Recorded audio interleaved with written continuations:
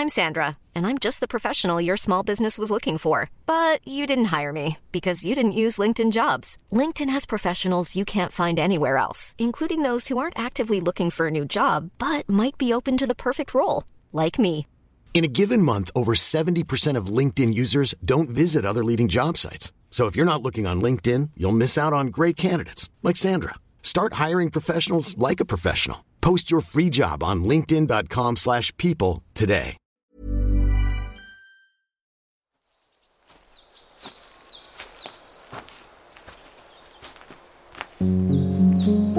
Hello everyone, welcome back to part 3 of the Stompcast. Ben, how was your Magnum? What did you go for? So good. I had an original Magnum. You had the classic, didn't you? A classic. Well, I had Magnum. a classic, you had a classic, producer Charlie had a classic, Emma decided to mix it up and have a white Magnum, but not because she preferred to have a white Magnum, but because she was worried about spilling it down herself. So, just smart. Yeah, you were actually just really smart. Was it a safe choice? Yeah. Are you glad with your choice? No, She's happy with it. She's happy with it and no stains as well. You know, I've got a coffee in hand now. I always pick up a coffee. And the number of times I've actually spilt coffee down my top, I don't even care anymore. I'm like, it's just part of my outfit. It's like, right. Yeah, I got another coffee stain, fine, whatever. part of the stomp kit, almost having a coffee stain. Exactly, yeah. Let's pick up where we were chatting before, and I'd like to hear a little bit more about your kind of strategy and activism moving forward and what you're trying to achieve. Because actually you've been in this space now for a good couple of years. Yeah. Which actually, maybe we'll start from that perspective. How do you kind of deal with looking after your mental health? So aside parking perhaps that grief aspect for a moment, just in terms of, obviously I know it's very intertwined, but in terms of the burnout, in terms of like, the system's frustrating, it takes a long time. Yeah. Even when it's going with you, it takes a long time. Yeah. How do you kind of balance that and stop yourself basically burning out? Well, for a long time I didn't stop it, and it, it went through really difficult periods of complete exhaustion, and then, it's trial and error, right? And for me, it's like, it was about identifying what was actually causing the stress and like trying to find ways around it. Look, in this job, and we just laughed about it, right? No one would choose it. It's exhausting. Why is it exhausting? For me personally, it's the constant feeling like I need to be doing more, or I need to be doing this. And look, with mental health, you could literally sit there and write a 50-page document with a manifesto of everything that needs to change, and you could spend your entire life just talking about everything that needs to change, to actually find something that needs to, and then put enough energy into that to like get to it. And these systems move so glacially slow that, you start a project, it might be a decade before it actually comes into you, right? And that's exhausting in itself. For me, though, I think it's about boundaries. Like, one of the most exhausting things for me is hearing people's stories when I'm not ready to hear them. And look, it's been, whether that's through message or in person. Message, person, it's a really difficult thing, because on the one hand, oh my God, it's amazing that people feel like they can talk to me. They feel comfortable sharing really deep, vulnerable things, aspects of their life. That's amazing, and I love that. But on the other hand, when you're not expecting it, it can actually be quite triggering and awful, right? For me, it's all about boundaries, right? And having those people share things, although it's really lovely to hear those stories, it can be quite triggering and quite exhausting. And, there is this balance in working in activism, whether it's mental health or it's climate, whatever activism it is of balancing work and not. Because for a long time, I used to say to people, I don't have a 9-to-5 job, I have a 24/7 job, because you'll never stop thinking about it. I mean, I dream about being in Parliament. I'll go to sleep and I'll dream about being on a walk talking to people, or like you literally dream of it. Or you're in the shower and you have an idea and you write it down, or you're planning a speech. Like, it's a really difficult thing to get across, because there's no like start or end point to your day. You just live this thing. It becomes your identity. And that's really hard. And for a long time I really struggled with that. But it came down to boundaries, right? It was about, actually, no, this is when I'm going to work. I don't go on social media at weekends anymore. I'm like, no, I'm going to stick to working days. I only, engage in that sort of thing on working days. I only think about work on working days. I take the weekends off. I actually recharge and actually get away from it all on the weekends, because I fell into this place of, and then I really struggled with this, I fell into this place of, my identity was losing my brother. And I couldn't, whilst that was my identity, I couldn't get away from it. People put, sometimes as well, and this is meant in the best possible way, people kind of put that on you as well a lot, don't they? Yeah. It's like kind of not deliberately, because it's done because it's human nature, because people empathise and think that's the most horrible situation of how horrible that would have been, but they go, oh yeah, Alex, oh yeah, he lost his brother, and Ben, oh yeah, he activist who lost his brother. Yeah. It is of course a big part of your life, and you wouldn't separate that. You wouldn't be like, oh, it's not part of my life now, but you should also have a life outside of that narrative as well, isn't it? Exactly. And look, my work's always going to be influenced by that, and obviously losing Sam was an enormous moment, and the reason I do all of this. But it's important to have an identity that's not the most triggering. You're also and Ben West, traumatic. aren't you? You are exactly. Ben. You're Ben. You're a different person. Yeah. And I have an outside life that is not talking about mental health. I'm a completely different person. Well, not a completely different person, but I'm very different. Absolutely. Well, I've got an image now of you hurtling down the mountains on your snowboard in jazzy gear and stuff. Maybe you go and you go skiing. You've worn jeans and a jacket in the middle of the summer. Maybe when you're skiing, it's in shorts and a t-shirt. Yeah. It's actually me in like Speedos. Do you wear this what's it called, a mankini? Yeah, that's it. Yeah. Oh god, that would be absolutely. But also, I'm not sure you want to go skiing, and that wouldn't be very. Oh god, the ice burns. The ice burns as well if you came off, or when you came off. Basically. Yeah, definitely. But anyway, so I'm very different outside, and I'm like, it became quite exhausting just being introduced as lost my brother to suicide, and look, that's naturally going to be always the case. But it was about trying to figure out what the boundaries were with that as well. But look, it's been a process. It's been a learning experience, and also, you did say don't go into the grief thing, but actually, like going through all of this. The anger you feel at the system is usually influenced by the grief and the anger that comes with that and the trauma. And so actually trying to understand where all these emotions are coming from. But no, it's been quite an experience trying to learn to adapt to this. But having said all of that, the reason I started campaigning was because I needed that lifeline, that something positive to get through. And however negative it's been at times, for me it's always been positive, because I'd do anything to be able to go back 5-6 years and stop this from happening to my family. Like I can't do that, but I am in a position now to stop that happening to someone else's family. And I know that's really cliche saying that, but it just gives you so much fulfillment and satisfaction in life that it sort of makes the difficult days and the pain and the pain that I still go through, it makes it worth it. So however exhausting it is, like, I don't know, dealing with civil servants and all of this, right? It does, just to elaborate, right, a lot of the time people ask me, what's the best moment in the last 6 years, right? Oh, this is my next question, actually. Oh, really? Okay. A lot of the time people expect it's like awards or Downing Street or Parliament or Kensington. It's not. It's the small, quiet moments that no one's noticed where I've got a message from someone that's been affected or a very vulnerable message, and I've sat there and I've smiled to myself in my chair, and it even makes me emotional now because that's why I do it. Like the big moments are actually the most exhausting. The really fulfilling moments, they're the quiet little smiles, and for me, it just makes it all worth it. It's a loud, very out there job, but actually what matters is the quiet bits. It's funny since you're saying that, because my favourite memory or moment, I guess, for myself would probably be a message I got from a parent who brought a better day for their child, who I think was about 8 or 9, and they sent me a message saying that the child basically started crying at the start of the book. Said, "Oh my gosh, are you okay? Like, why are you crying?" I said, "No, Mum, because this is the first time that I feel like I'm not alone." Oh, and it obviously like amazing. That, like it makes me emotional to say that. But I literally imagine I was sobbing like a baby. But that is like just such a important feeling, and I think it is. When you said about say Sam, and you go back. I mean, the odd thing is, right, and obviously we will both go back and we wish we could have changed what happened. But I don't know about you, but I often think, well, if I did change the past, how many lives would not now be saved? I mean, I'm not saying it's an egotistical thing, but I mean, I'm sure you're also very well aware that you have saved lives. Yeah.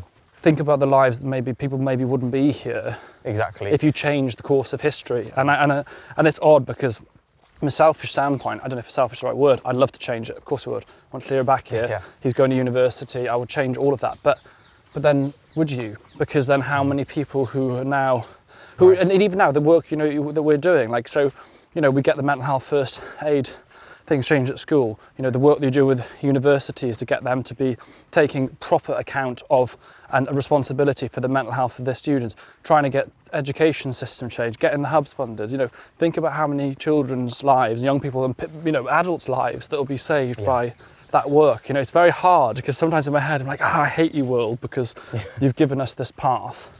But then also, would you change it?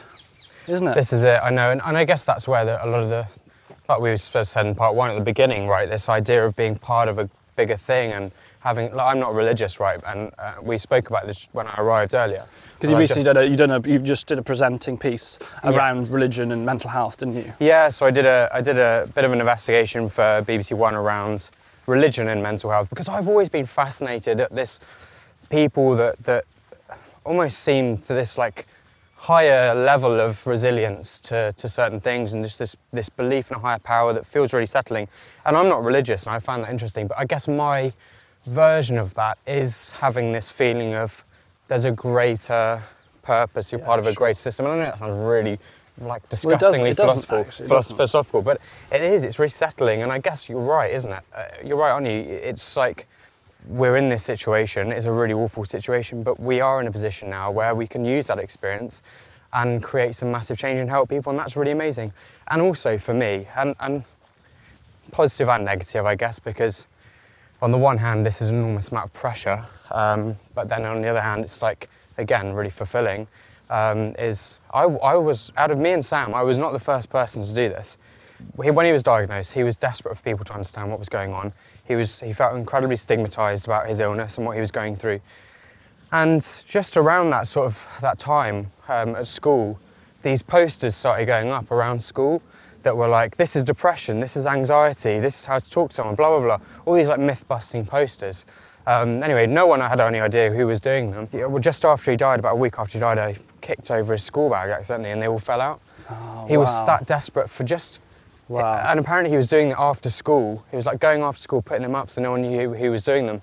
And he was the first... sad that he felt so much stigma and shame, but also incredible that, you know, you've carried that baton for him, and how proud that he would undoubtedly be of you doing that and doing it in such a way that's like, here I am, you know, kind of thing, as in not allowing that stigma to prevent. But that's the thing, isn't it? That's what it's all about. That's why when people say, you know, oh yeah, we've done stigma, look, everyone's talking now, but we haven't, have we? You know, because there's still, as you said, like in a lot of religious spaces, you know, certain things like suicide, very difficult conversation.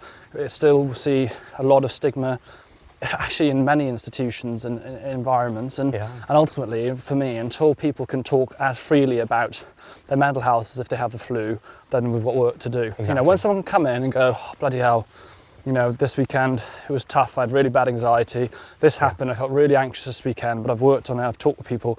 In the same way they come and go, bloody hell, I had a terrible flu this weekend, Jesus man, I had a bad flu. When you can have that conversation the same, and people just say, you know, oh God, that last month was a tough month for me, this happened, and I had a hard month. If they can do that in the same way, they go, oh bloody hell, hurt my back. I've had a terrible bad back last week, by the way. I've had a bloody awful bad back. But when you can do that, when people can have as frank a conversations like that without feeling ashamed, then I think that's when I'm like, cool, stigma, then we've got it. It's so true, and we can sort of look at mental health at the moment, and I get this sometimes of like, you'll be riding this wave of, oh, we're making loads of amazing progress, and I think we are making huge progress. I think we are, but you're right, we can't make the mistake of ticking that stigma box as being sorted. I think we're at the cusp of seeing, my opinion is that I think we are at the cusp of seeing genuine generational change. And the reason I think that is because I think what you're not seeing now is in the past, certain political parties had more or less, interest is the wrong word, but openness to this conversation, whereas I think it is a bipartisan issue. I think party politics, understanding that it is bigger than party politics. I think, you know, the older generations through to younger generations understand that things need to change. And I think that's when, going back to what we said about like the status quo, when enough people are uncomfortable with the current situation, it does come to change. The things that I think are blocking at the moment is just how slow everything is. I mean, the hubs, I will get them done. We were seeing hot hubs that have been popping up. I visited a hub in Horsham recently, which was actually the local MP got together with the community and got that funded. It's fantastic. But what we want to see that obviously is rolled across the country. We want to see, the project you're doing with first aid training at school, the university, all these things need to happen. But the biggest challenge seems to be just the time and like changing, because things have been a certain way for a long time. People think, well, it's very hard to change that. How do we change the way that things have been? And I think that is the biggest challenge. But I do feel, I don't know about you, but I feel really positive that actually, keep chipping away at it. Got to kind of look after ourselves while we're at it, but keep pushing. Eventually, that's just going to pay off, isn't it? Oh, definitely. And look, so many people understand this now. We've made so much progress over the last decade, and certainly over the last 50 years, to a point now where you're right, political parties all over understand that actually this is not a political problem, this is a public health problem that we should be dealing with. It's a public duty. It is, absolutely. But also, everyone benefits. If we solve this, everyone benefits. The economy benefits, people benefit, the NHS benefits, right? Everyone should benefit if we nail this. And I think people are starting to realise that. So there is a lot of incredibly intelligent people on all levels of government and all levels of society that are working very hard on that. And actually, I think a big part of the personal message that we need to send to people at the moment is there is hope here. A lot of people are stuck in, and I speak to a lot of people in this situation, a lot of people are stuck in this situation where they're on a waiting list. They're angry, they're upset, they don't like their mental health team, they don't get on with their treatment, then what is left for me? What is left? There is nothing left. But what I'd say is there is so much happening right now. We're at the start of a wave, beginning to break, and I think it's a really exciting time to be in mental health. I'm an engineer, right? I went to uni and did engineering. I've always been in an engineering mind. I worked in a summer job at a marine engineering place since I was 13. I'm still that person. I'm still an engineering mind. I wouldn't be putting so much time into this if I thought it was just a brick wall, we're not getting anywhere. It's really exciting. But right? Exactly. The payoff has got to be there, and that's what I feel as well. My message to people would be that things haven't been the way they should be over the years, but actually what we're seeing is a huge turn of the tide, and I think regardless of which party is in the next phase of the election, I think you are going to see this changing, because the desire and the drive, if you like, of the people, and I include that as everyone that wants to make the change, just is so strong, it's unstoppable. And I think the most important thing for me is that people keep talking about it, they keep writing to MPs. Every time you see something on social media where you're doing, when you were the Education Select Committee talking about the universities, comment on it, share it, talk to someone, post something, say something about it, use your voice. I think the thing I would say is that a lot of the time people think, well, who am I? I've got many followers, or I'm not in a position of power. You have a voice, use it. And if one person can hear your voice, if one person hears your voice and you advocate for something, and that person tells another person, the knock-on effect is huge. It's massive. But none of this happens without the public getting involved and the masses getting involved. And, we've got to this point off the back of enormous public pressure and enormous public support over the years anyway. To lead it forward, we just need more. And I mean, with social media, right, you just talk about liking and commenting and engaging with stuff like this. There's so much banal nonsense on social media. If we really believe in this, just support, get out there, share the right messages. Share something. I always say to people, I think if you want to help me, comment, share, save the post, get it seen by more people. That's how you 100%. Help, right? Same as when I see your stuff, I share it, and I know that you support my stuff, because you're well, we're both fighting for something that we want, and let's make it happen. There's never been a faster or easier way to start your weight loss journey than with PlushCare. PlushCare accepts most insurance plans and gives you online access to board-certified physicians who can prescribe FDA-approved weight loss medications like Wegovy and Zepbound for those who qualify. Take charge of your health and speak with a board-certified physician about a weight loss plan that's right for you. Get started today at plushcare.com/weightloss. That's plushcare.com/weightloss. plushcare.com/weightloss. Hiring for your small business? If you're not looking for professionals on LinkedIn, you're looking in the wrong place. That's like looking for your car keys in a fish tank. LinkedIn helps you hire professionals you can't find anywhere else, even those who aren't actively searching for a new job but might be open to the perfect role. In a given month, over 70% of LinkedIn users don't even visit other leading job sites. So start looking in the right place. With LinkedIn, you can hire professionals like a professional. Post your free job on linkedin.com/people today. All right, let's do the health fact of the week. Health fact of the week. I love that. Let's go health fact of the week. We're keeping that one. Yeah, that's perfect. Well, I mean, we were going to use Charlie's fact, which I actually haven't seen yet, but I actually came up with a fact while I was slurping on the Magnum. Is that how you do it? That sounds a bit dodgy. We'll keep that in anyway. Slurping on the Magnum. Yeah, we enjoyed the Magnum. My classic Magnum went down very well. Very well. And yeah, we were talking about alcohol, weren't we? And well, Ben, what did I say? What did I say about alcohol? So alcohol, because obviously you're teetotal. We were talking about things that had alcohol in it, and I didn't know this. A banana has alcohol in it. Yeah, so and you're up to about 0.5% ABV. That's bananas, I love that. So people say about like, Lucky Saint and the other kind of alcohol-free drinks, are they truly alcohol-free if they have a small percentage, usually under 0.5%? You're right, strictly to have a bit of alcohol in, but at that level, your body basically processes and kicks out so quickly that it won't have any effect whatsoever. And anything that ferments actually creates some alcohol. Bananas ferment, they ripen, and they have a little bit of alcohol in it, less than 0.5%. You're not going to get drunk eating bananas, but you're absolutely strict on it and scientific about it. Wow. They contain alcohol. 0.5% did you say? Up to about 0.5%. Yeah, and the longer you leave them, the more that they will ferment, right? If you leave it and it's peel and it goes really brown, then it will ferment further, basically. Wow. Did you know that, Charlie? Was that a new one? That was a new one. That was a good one. Nice cheap pre-drinks then. Some bananas. And the other thing is you'll be careful as well. Eat too many bananas. There's got a lot of potassium in. Potassium's good for you, but you can't eat too many. But actually, you would be sick long before you ate enough bananas to have an overdose of potassium, more importantly, actually the potassium. You'd really struggle. But to be fair though, those with kidney issues are sometimes advised to really avoid bananas because even small amounts. I love a banana. I love a banana. It's my go-to. It's my go-to fruit. There's a lovely punnet of. Is it punnet bananas? Do you say? Is it punnet? What's a punnet? Grapes. Punnet grapes. There you go. Charlie's health factor. You got one in there, Charlie. So there's a lovely bunch of bananas waiting for me when I get back to the flat. Yeah. There you go. Well, Ben, thank you very much. It's been an incredible conversation. You're an amazing guy. I honestly really enjoy spending time with you, and I love the work that you do. Maybe you could leave us just with one thought, for anyone who perhaps has been listening to this and thought, I'm going through a shit time at the moment. Things are difficult. What would you say to that person? Oh, that's so hard, isn't it? Look, I've been there.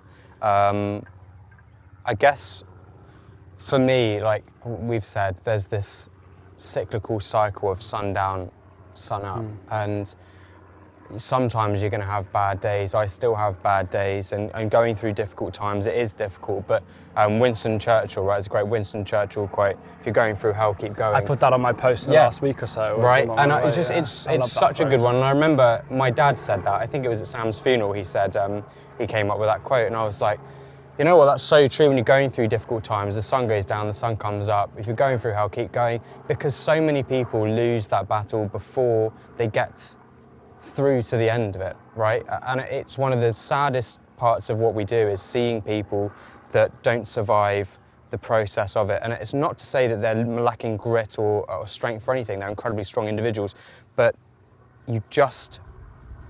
Sometimes there's perspective of that's the thing with the young people. It's also having perspective of knowing that. But yeah, just and there is hope. And there's people trying really, really hard to improve the whole system and support us. And we're going to make progress. And there's always hope because there's people out there fighting very, very hard, spending long hours in Parliament and Downing Street trying to get it better. But please stay. Yeah, keep going. I mean, I adapted that quote a little bit. I like thinking of like sometimes to get to heaven you've got to go through hell, and I think that's a kind of similar idea. Well, thank you so much, and make sure, guys, we'll leave a link also to check out Ben's book and make sure you follow him on the socials. Please support, like they said before, share stuff, comment, like. People ask me on Instagram, like, does it make a difference if you like stuff? Sadly, it does. Like, algorithms work that way. Instagram showing people stuff. Unfortunately, our conversation about mental health is probably not the priority of sometimes these social media platforms. Algorithms, unfortunately, don't work with us sometimes. So help us. Thanks very much. Everyone, we will be seeing you in a few moments, I hope, on Behind the Stompcast. We're going to have a really good chat and a natter about coming to Eachine, any tips about coming to Richmond. We're going to ask Charlie, actually what we're going to ask Charlie, I don't know, you'll find out what we're going to ask Charlie afterwards, I've completely forgotten. That's a good reason on its own. See if I can remember what I'm supposed to ask her. See you over on Behind the Stompcast. You can subscribe as a free month trial. You have access to Dr. Alex's Diaries every Thursday, early access to all the podcast content. ASMR drops as well. We've just made a new one actually last week, which will be really cool. And so we think it's really good value. It supports us also to keep making the episodes we love. Take care, everyone, and goodbye.